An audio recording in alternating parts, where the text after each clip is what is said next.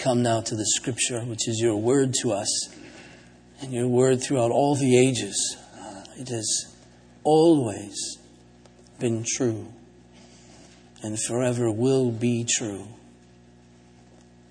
And so, Father, we pray that now you would enable us to hear it, receive it, believe it, that you might be glorified by having for yourself a people to worship you, to serve you, to bow to you, to love you. And that we might, as that people, be blessed. And this we pray in Jesus' name. Amen. Turn please to Joshua in chapter 23. Joshua in chapter 23, please. I want to read this chapter. Joshua 23, please.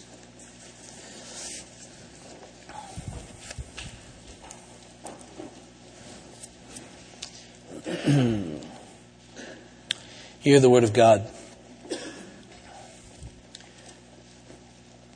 A long time afterward, when the Lord had given rest to Israel from all their surrounding enemies, and Joshua was old and well advanced in years, Joshua summoned all Israel, its elders and heads, its judges and officers, and said to them, I am now old and well advanced in years, and you have seen all that the Lord your God has done to all these nations for your sake. For it is the Lord your God who has fought for you. Behold, I have allotted to you as an inheritance for your tribes those nations that remain, along with all the nations that I have already cut off, from the Jordan to the great sea in the west. The Lord your God will push them back before you and drive them out of your sight, and you shall possess their land just as the Lord your God promised you.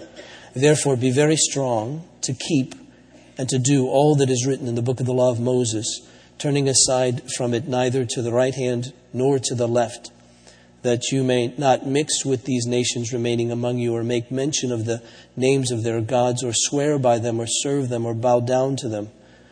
But you shall cling to the Lord your God, just as you have done to this day. For the Lord has driven out before you great and strong nations, and as for you, no man has been able to stand before you to this day. One man of you puts to flight 1,000, since it is the Lord your God who fights for you, just as he promised you. Be very careful, therefore, to love the Lord your God. For if you turn back and cling to the remnant of those nations remaining among you, and make marriages with them, so that you associate with them and they with you, know for certain that the Lord your God will no longer drive out these nations before you, but they will be a snare and a trap for you, a whip on your sides and thorns in your eyes, until you perish from off this good ground that the Lord your God has given you. And now I'm about to go the way of all the earth, and you know in your hearts and souls, all of you, that not one word has failed of all the good things that the Lord your God promised concerning you. All have come to pass. Not one of them has failed. But just as all the good things that the Lord your God promised concerning you have been fulfilled for you, so the Lord will bring upon you all the evil things until he has destroyed you from off this good land that the Lord your God has given you. If you transgress the covenant of the Lord your God, which he commanded you, and go and serve other gods and bow down to them, then the anger of the Lord will be kindled against you, and you shall perish quickly from off the good land that he has given you. Now, during this time of Advent, this Sunday and the next 3, I want to finish the book of Joshua. And I want to do so using what appears to, as our theme, what appears to be the distinguishing phrase, the distinguishing comment, the distinguishing sentence, the distinguishing exhortation that Joshua uses in chapter 24. I didn't read it, but many of you know it. He concludes there, in a sense, by saying, as for me and my house, we will serve the Lord.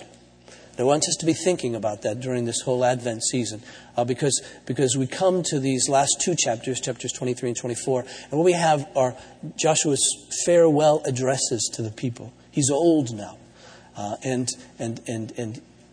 he's now coming to this point of a sense, giving them the climax of his whole life with them. You may remember that the book of Joshua began with Joshua's calling.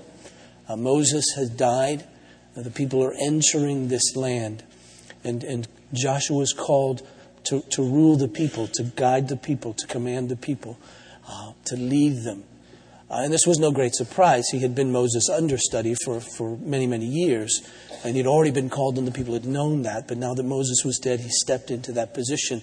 And he was told to obey, to know the Word of God, that it was always to be on his mind, that he was to meditate in it, was always to be on his lips, that nothing else would really depart from his mouth other than the Word of God, and that he was to live it out. He wasn't to depart from it, neither to the right nor to the left, but stay straight and hard on the Word of God.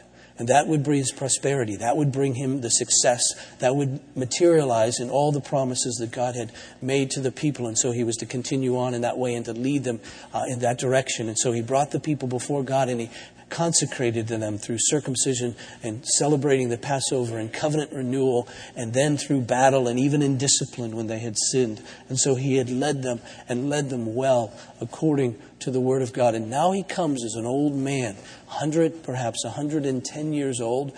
Then he knows that he's going to die, and he knows that this is it. And so he begins now to lay out this word to them, which will end with him saying to them, "As for me and my house, we will serve the Lord." And so what I want us to be thinking about during this Advent time is, how does the coming of Christ lead us to conclude, "As for me and my house, we'll serve the Lord"?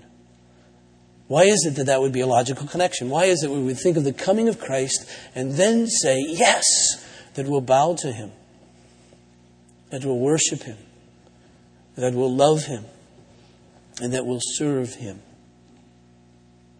Well, here's how Joshua sets it up. He's old, and so he comes to them in this time of his farewell address. His concern is that they continue to live faithfully, that is, faithful to God, even after he's dead. He's been leading them to live faithful to God while he's alive. But his real concern now, and probably what he had his eye on even while he was alive, was that after he goes, that they would follow God, that they would be faithful to him. Isn't this the way that we raise our children? Not only the children in our homes, but the children in our church. If you're a second grade Sunday school teacher, if you're working in the nursery, or if you're a junior high boys Sunday school teacher, if you're a senior high girls Sunday school teacher, whatever it is, isn't your desire that they not only live faithful to God while you're teaching them, but even next year, and the next year, and the next year? And doesn't it thrill your soul when you meet these kids that you've had in the second grade, when they're in the 9th grade, and they're still in church, and it still seems as if they're following after Christ? And doesn't it thrill your soul when they come back after having been in college, and you find that they're involved in ministry in college, and you find that they're still walking with Christ? And doesn't it thrill your soul when they get married and they marry a believer, and they get married in the context of the life of the church, and you can see that the center of their life is Christ? And doesn't it thrill your soul when they have children and they bring them to the church and offer them to God and receive God's sign of the covenant for their children? Doesn't it thrill your soul that as they grow through the course of their lives that they follow Christ? And isn't that how we raise our children? Aren't those the important kinds of things? I mean, sure, we try to make sure they can grow up and be socially acceptable and earn a living and all that, mostly so they won't move back in with us after they get out of college. But that isn't the thrust of our lives with our children. I don't know about you, but Karen and I know are weird, but there are times when we take our children aside, especially if we're going off on a long trip, and say things to them like, "If we should die, I don't want you to be angry with God. And if we should die on this trip, I want you to love him. I want you to trust him. And I want you to follow him. And I want you to continue to be faithful to him." Because that's our heart's desire for our children. In fact, if ever I have an opportunity to preach a last sermon, and I guess I will, this might be it. And I don't say that flippantly. It might be. I don't know. But if ever I'm conscious of the fact that this might be my last sermon somewhere, I hope that I'm able to share Christ in a way that in a sense I always had. Because what's amazing about this passage in Joshua is that there's nothing new here at all. There isn't anything new at all. I think if Joshua would have been able to stand up and looked at the people and said, now what am I going to tell you?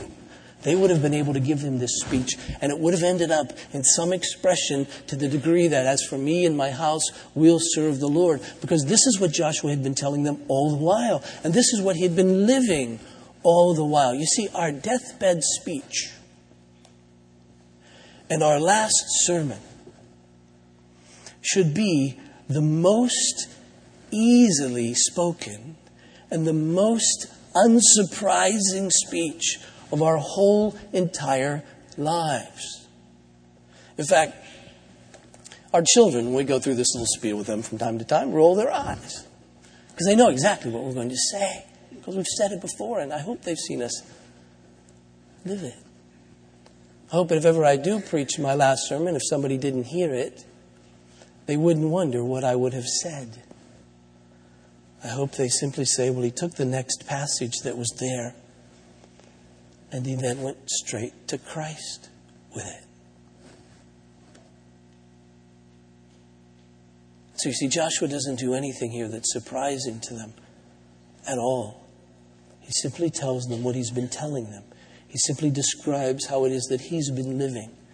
And that, you see, is his desire for them. And just as an aside, put that in your mind to tell that to your children, how they should live after you die. Tell it to your Sunday school kids, how they should live the next year and the next year and the next year and the next year. Because that's really what we're after. We're after this persistence. John Calvin put it like this. He says, for as the father of a family will not be considered sufficiently provident, that is, a sufficient provider, if he thinks of his children only to the end of his own life and doesn't extend his care further, studying as much as is in him lies to do them good, even when he is dead. And then he goes on to say, so good magistrates and rulers ought carefully to provide that well-arranged condition of affairs as they leave them. And so we're always looking at persistent faithfulness, ongoing faithfulness. And that's what Joshua is doing here.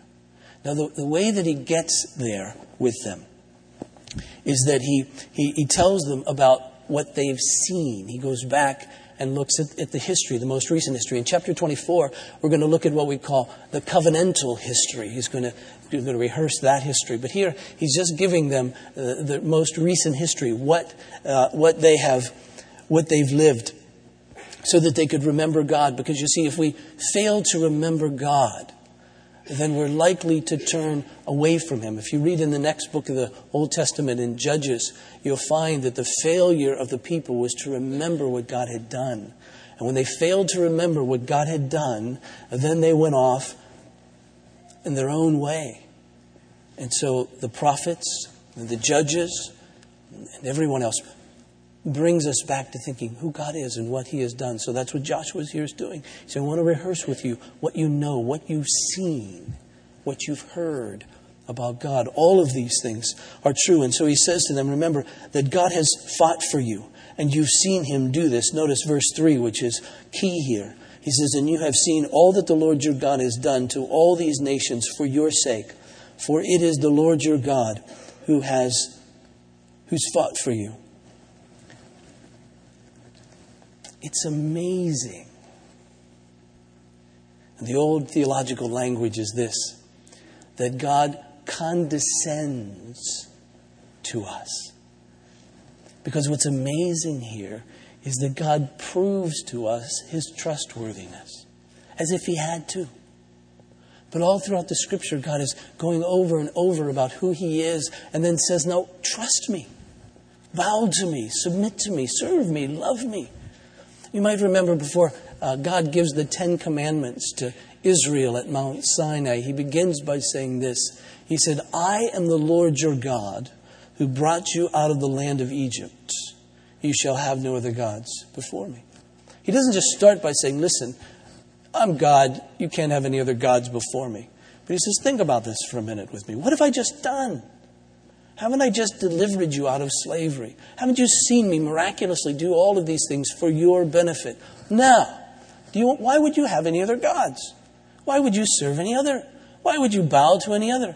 Why would you want to go back to Egypt and live in that situation after I've delivered you out of all of that? And that's what Joshua is doing here. He says, think for a minute what God has done. He's fought for you. He took you out of Egypt, yes. And you went through the Red Sea, yes. And you went through the wilderness experience, yes. And then he brought you to the Jordan.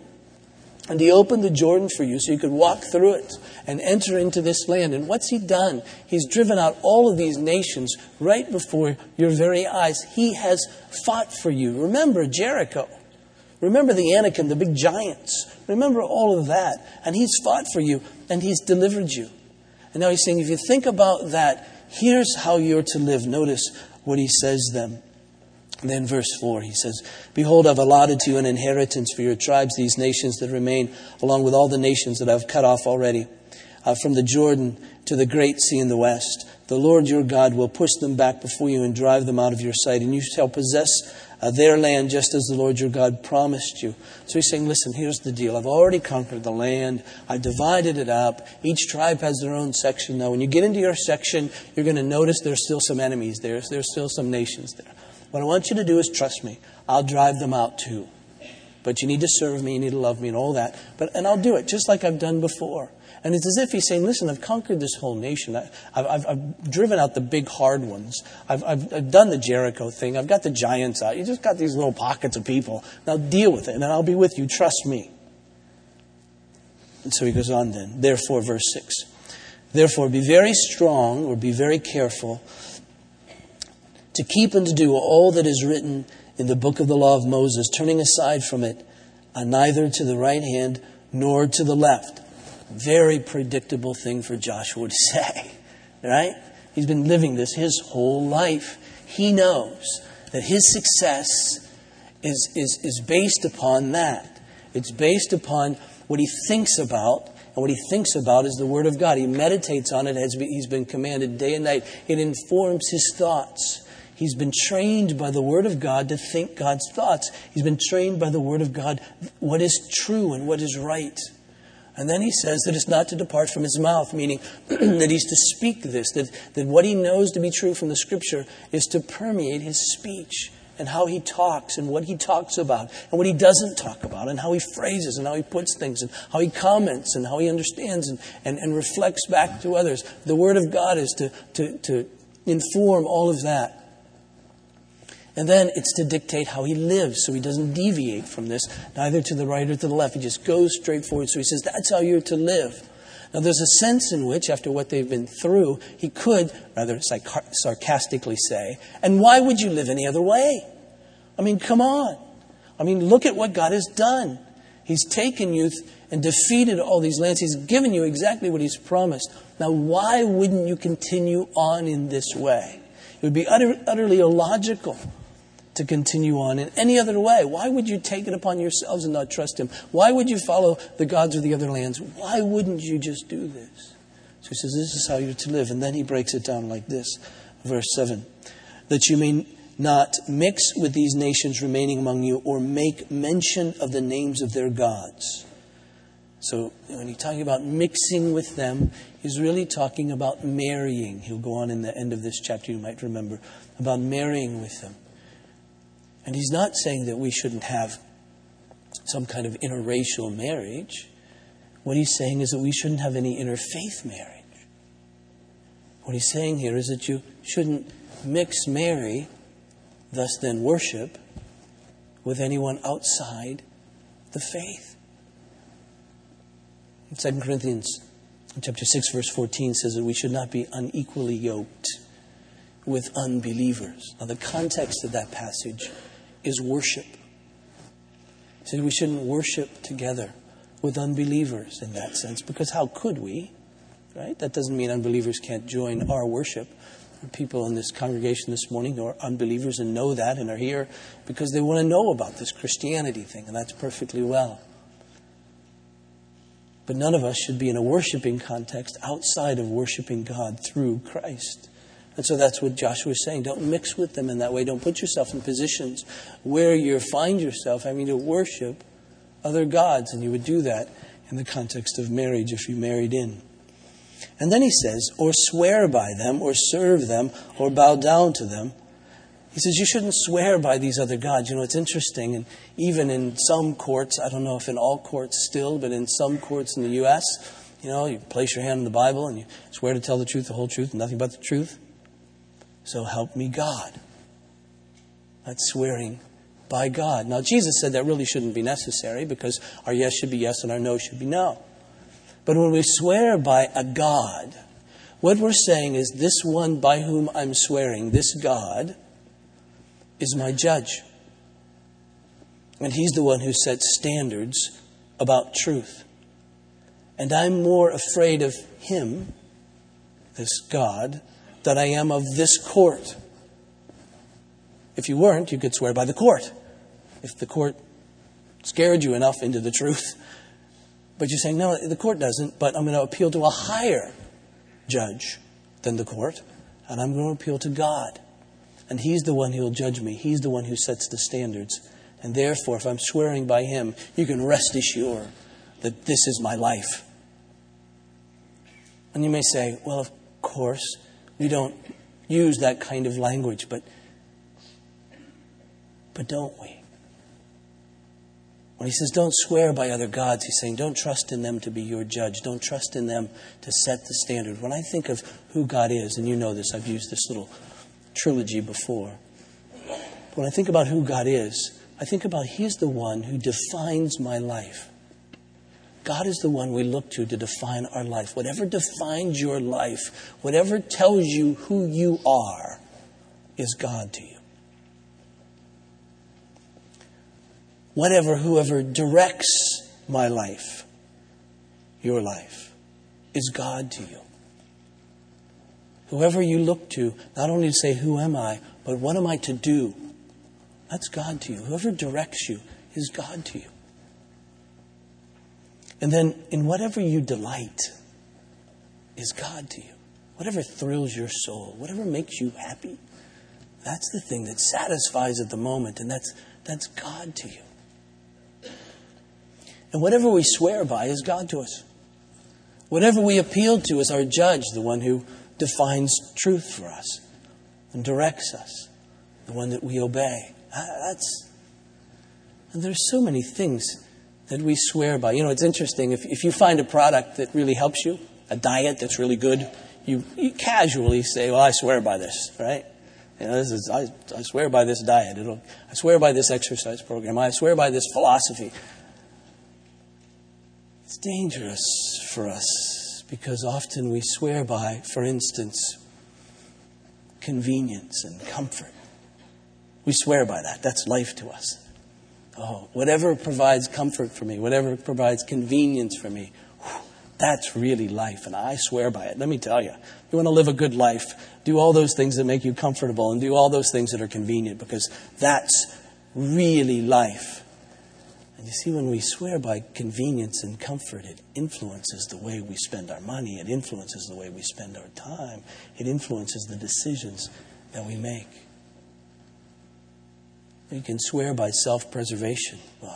Life is doing that which preserves my life. So anything that preserves my life is my judge, and that's how I'm going to act, and that's how I'm going to live, and that's how I'm going to respond. We might swear by social standing. Whatever enables me to look good in front of other people, that's what I swear by. So we might lie in order to look good in front of other people. I might steal in order to have something that may enable us to look good in front of people. We may swear by the economy. We might swear by a particular political association. That's what will really give us life. We might swear by technology. We may swear by a particular medicine. This is the thing that will really help me. This is really the thing that is my life. And if I don't have this, I don't have life. And you see, it's very dangerous for us. We could swear by our baptism. We could swear by the fact that we tithe. That's the thing that judges me. And I do that well, and therefore I must be okay. You might swear by our church affiliation. Oh, I go to Grace, therefore I must be cool. You are. We're to swear by God, that is, to trust in Him and Him alone. He is life. And there is no other way but by Him. We're to swear by, we're to affirm, we're to trust in the way that He defines life for us. We're to swear by, trust in, affirm the way that He directs our life. We're to swear by, delight in, be thrilled by how God defines our life and how He directs our life. That should be our joy, you see. All these other things are sort of derived from that. And so if the medicine works, you swear by God. Yes, He's the one who's led me to this. He's the one who's helping me through this. If you're comfortable for the minute, you can swear by God that He's the one who provided that comfort. And that's a good thing and a helpful thing in the context of your life. And so Joshua is saying to these people, don't swear by these other gods. Don't trust in them. Don't look to these other gods to define you or direct you. Don't look to these other gods to find your satisfaction and your fill and your delight. But look to God and look to Him alone. And then he goes on to flesh that out. And he says, so don't swear by them or serve them or bow down to them. But rather, he says, you shall cling to the Lord your God just as you have done this day. The little word cling is a very important one. You might remember it used in this expression. For a man shall leave his father and mother, be united to his wife. That is, to cleave is the old language, to his wife. Or we could say in this translation, to cling to his wife. There is a sense in which that you're to be stuck like glue to each other. And he says to cling to God and to God alone. There's a great little expression. You would know this probably in 2 Samuel about a man whose name I remember only because he's the son of a man named Dudu. That's always struck me as rather harsh when you hate your dad's name to be Dudu for a number of ways. But his first name is Eleazar, and he fought for Israel. He fought against the Philistines. And the scripture says of him that he fought all day long to the point of being weary, but his hand clung to his sword. And you get the sense that there's no way he's given up that sword. And his hand is glued to it. You can almost sense that over the course of the day, even though his body is weary, even though his hand is weary, that it's just formed around that sword so much all day. And his sweat and blood and everything else is sticking on his hand. And his hand is just formed around it. And there's no way. You get the sense that when he returns to camp, they're going to have to peel his hand off that sword in order to get it away from him. And he's saying that's how we're to cling to God. So he says, when you face these enemies, when you face these other nations, you need to cling to God, which means you swear by Him. You're trusting in Him and Him alone. He's the one who defines you. He's the one who directs you. He's the one in whom you'll find joy, and no one and nothing else. And He's the one you'll serve, and He's the one you'll bow to. He's the one in your mind. He's the one who's informing your thoughts. He's the one who's informing your speech. He's the one who's informing your actions. And so He's the one, you see, you're clinging to. And then Joshua goes on like this. He says, for the Lord has driven out before you great and strong nations. Again, he's appealing to their reason and logic. He's saying, this is what God has done. Why would you cling to anyone else? Why would you serve anyone else? Why would you bow to anyone else? Why would you swear by anyone else? And as for you, no man has been able to stand before you to this day. One man of you puts to flight 1,000, since it's the Lord your God who fights for you, just as He promised. Saying, listen, this is what God has done. Weren't you amazed at Jericho? Weren't you amazed in these battles? How you went into fight and you took your sword and you swung it and a bunch of people fell down? I mean, didn't that surprise you? Did you really go back and tell your wife, well, I was really great today? Or didn't you just bow to God and say, wow? So then he puts it like this, verse 11. Be very careful, therefore, to love the Lord your God. See, all of a sudden he brings it full circle. And on the one hand, this surprises us because it's a command to love. You think, how can anybody command someone to love? I mean, isn't love an emotion? Isn't it a feeling? Doesn't it just rise up within us? And the answer is yes and no. On the one hand, it's a command because not to love God is the height of injustice. When we talk about loving one another unconditionally and God loving us unconditionally in certain senses and so forth, that's all well and good. But we needn't love God unconditionally because He's worthy of our love. And Joshua is saying, look at who He is and look at what He's done. How can you not love Him? And the degree that we don't love Him, on the one hand, is injustice. On the other hand, should tell us something about our hearts. You know, if somebody came to you and rescued you from certain death, wouldn't you feel affection towards them? If somebody came to you and helped you in your greatest time of need, and especially if they came to you and you knew them and you knew that they loved you and that's why they were doing this, wouldn't you worry about yourself if you didn't love them in return, if you felt no affection for them in return? And Joshua's saying, listen, I want to bring this down now so that you understand that you're not simply to serve Him in this some sort of objective kind of way, go through the motions, down the list, but you're to love Him.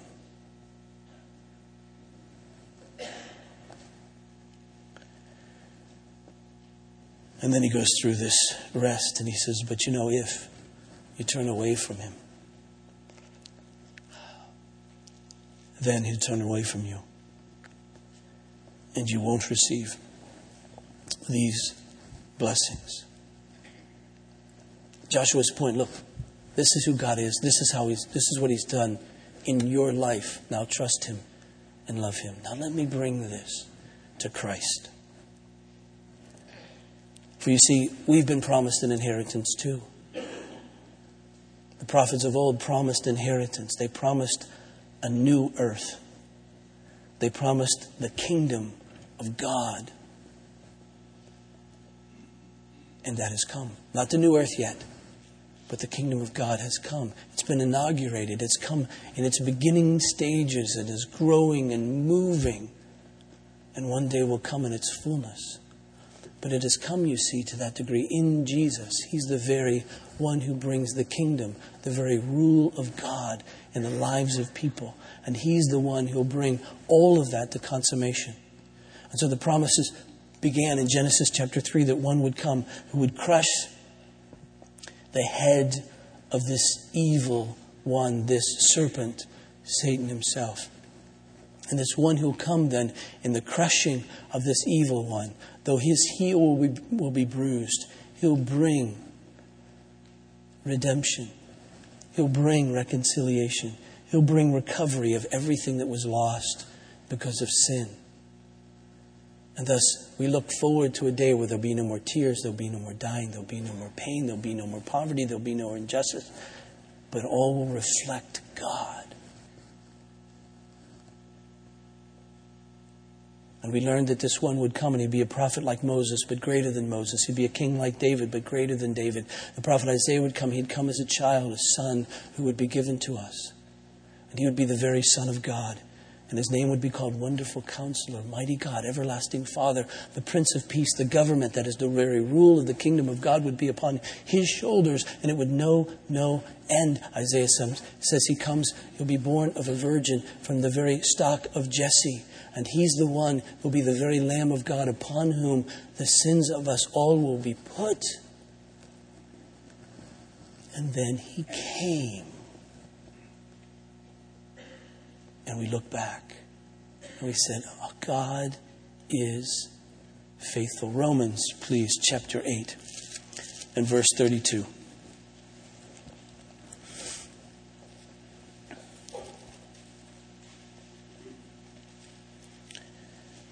He, that is God the Father, who did not spare His own Son, that is Jesus, but gave Him up for us all, how will He not also, along with Him, graciously give us all things? That's a verse to live on. That's precisely the way Joshua has been arguing, if you will, or discussing with these people. He's been saying, look at what God has done. He's driven out all these big, strong nations. He's given you this inheritance just like He promised. Now go serve Him. Certainly you can trust Him now, can't you? And the Apostle Paul comes with that same line of reasoning. He said, look, He who did not spare his own son, Prophet Isaiah says that it was the Lord's will to crush him. When we think about who killed Jesus, we can say, yes, it was our sin. True.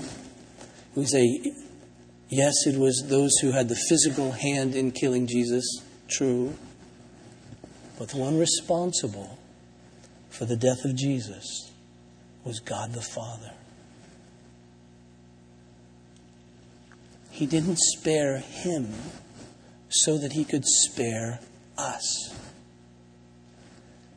He who did not spare his own son, but gave him up for us all, how will he not also, along with him, graciously give us all things? He's saying, listen, if he's done that, if he's given you Christ, if he hasn't spared his own son, but crushed him for your sake, would you not trust him to give you all things? What all things? Well, first, all things that he's promised. Won't you trust him to give you saving faith? Won't you trust him to give you persevering faith? When you're doubting, won't you look to him and trust him that he's given Jesus for the salvation of sinners? Won't you trust him that he'll enable you to continue on believing? So trust him, look to him for that. Can't you believe him that he'll give you transforming faith? That he's given his son to die for you.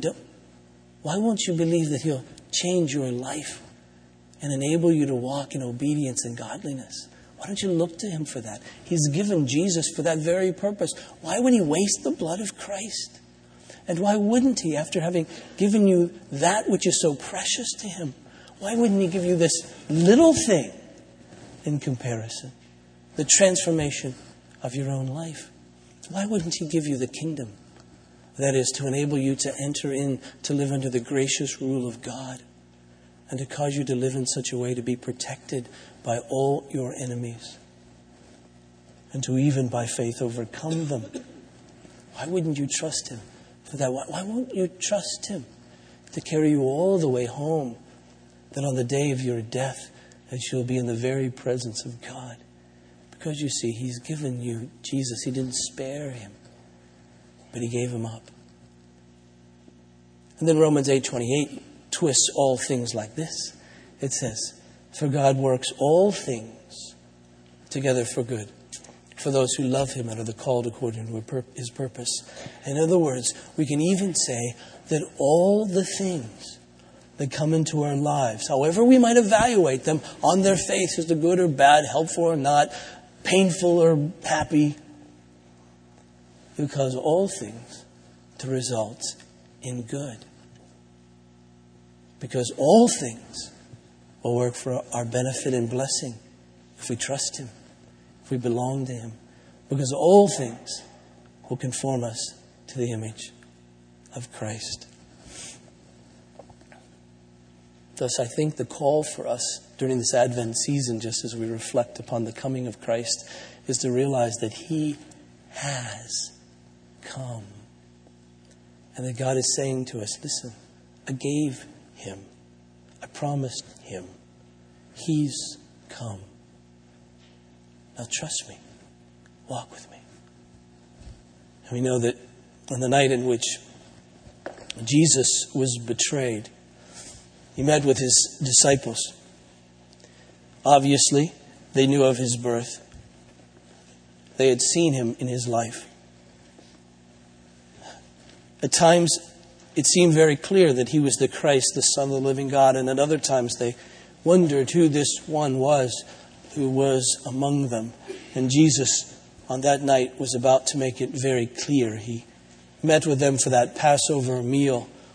And he took bread that was at the table and he broke it. That didn't surprise them. But what surprised them was that he broke it and he gave it to them. And he said, this is my body, which is given for you. And then he took the cup that was remaining and he said, this cup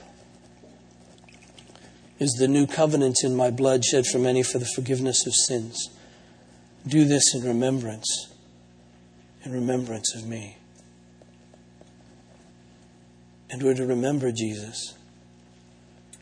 And we're to realize that he who did not spare his own son, but gave him up for us all, how will he also, along with him, not give us all things? As for me and my house, we will serve the Lord. Let's pray. Father,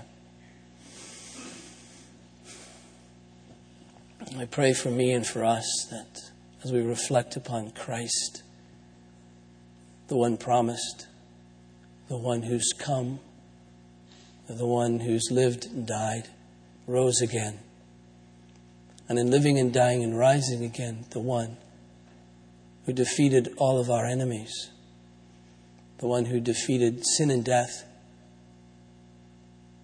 by his very life of obedience, by his very death for our sins, by his resurrection, proving that there is life for all those who trust in him. Father, I pray as we think upon Jesus, that you work in us a renewed strength, a renewed faith to continue to serve you, bow to you, trust you, swear by you. And I pray even still as Jesus is here, present by his Spirit among us at this table, that we might meet with him here and that he might feed us, bless us, strengthen us, encourage us, convince us that indeed you love us, Christ has died for us, and that he'll enable us to walk with him. Father, do all that in this moment, we pray.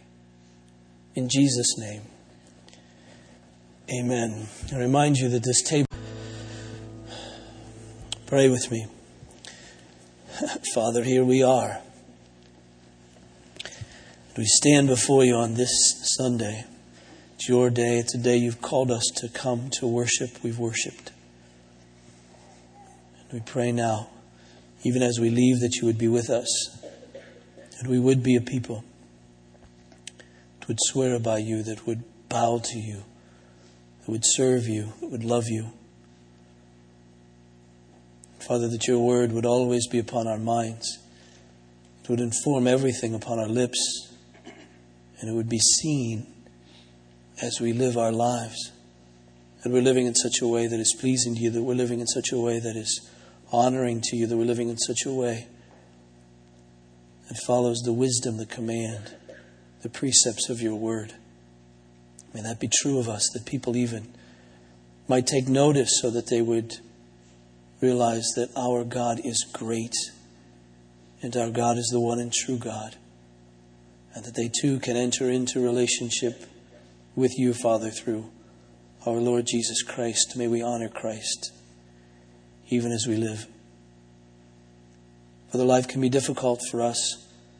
Even the very providences that you send to us, the circumstances of our lives, can be difficult. We know that some are suffering from cancer. And we pray, God, that you would attend every treatment and bring healing. Some are suffering grief because of loss of those they love, and I pray that you would attend every moment, every thought, every tear, and bring comfort and grace. Father, some are struggling in relationships with husbands, with wives, with parents, with children. I pray every conversation, Father, would be salted with the salt of grace and kindness, and that you would grant confidence to each one that you will be there for them in the midst of that difficult and those difficult relationships. Some are struggling with employment and financial things, and Father, we pray for them as well, that you would attend every job and every job search and every moment in the store and every desire with your comfort and help. Father, there are those too who've been called in, as we would think, in some sort of special way to minister for Brad Supple in Asia, for Amy and Mike Wheatrich in Asia as well, for Seth and Minnie Duell here with the Navigators at KU. We pray for each of them, that you would work in such a way that would provide for them all that they need, that they would have great confidence in Christ, that He has come and that He is the Lord of the kingdom, and that, Father, that there is grace from Him, and even as they speak, that God, others will hear that word of grace and come to faith in Christ and to grow in Him. And for each of us, Father, you've called us, perhaps not in the same way that you've called these of whom we've just prayed, but Father, you've called each of us to minister in your name. So we pray that you would grant us grace and power, effectiveness, humility, kindness, respect, even as we share Christ. Thank you, God, for providing all that we need. Even today we pray that you would receive our offering, that it would go and be blessed by you, that others would be helped by the gospel, helped by our church, and Father, would turn and give thanks to you. We are a grateful people. We humbly bow before you. Grant us grace to walk with you. In Jesus' name, amen.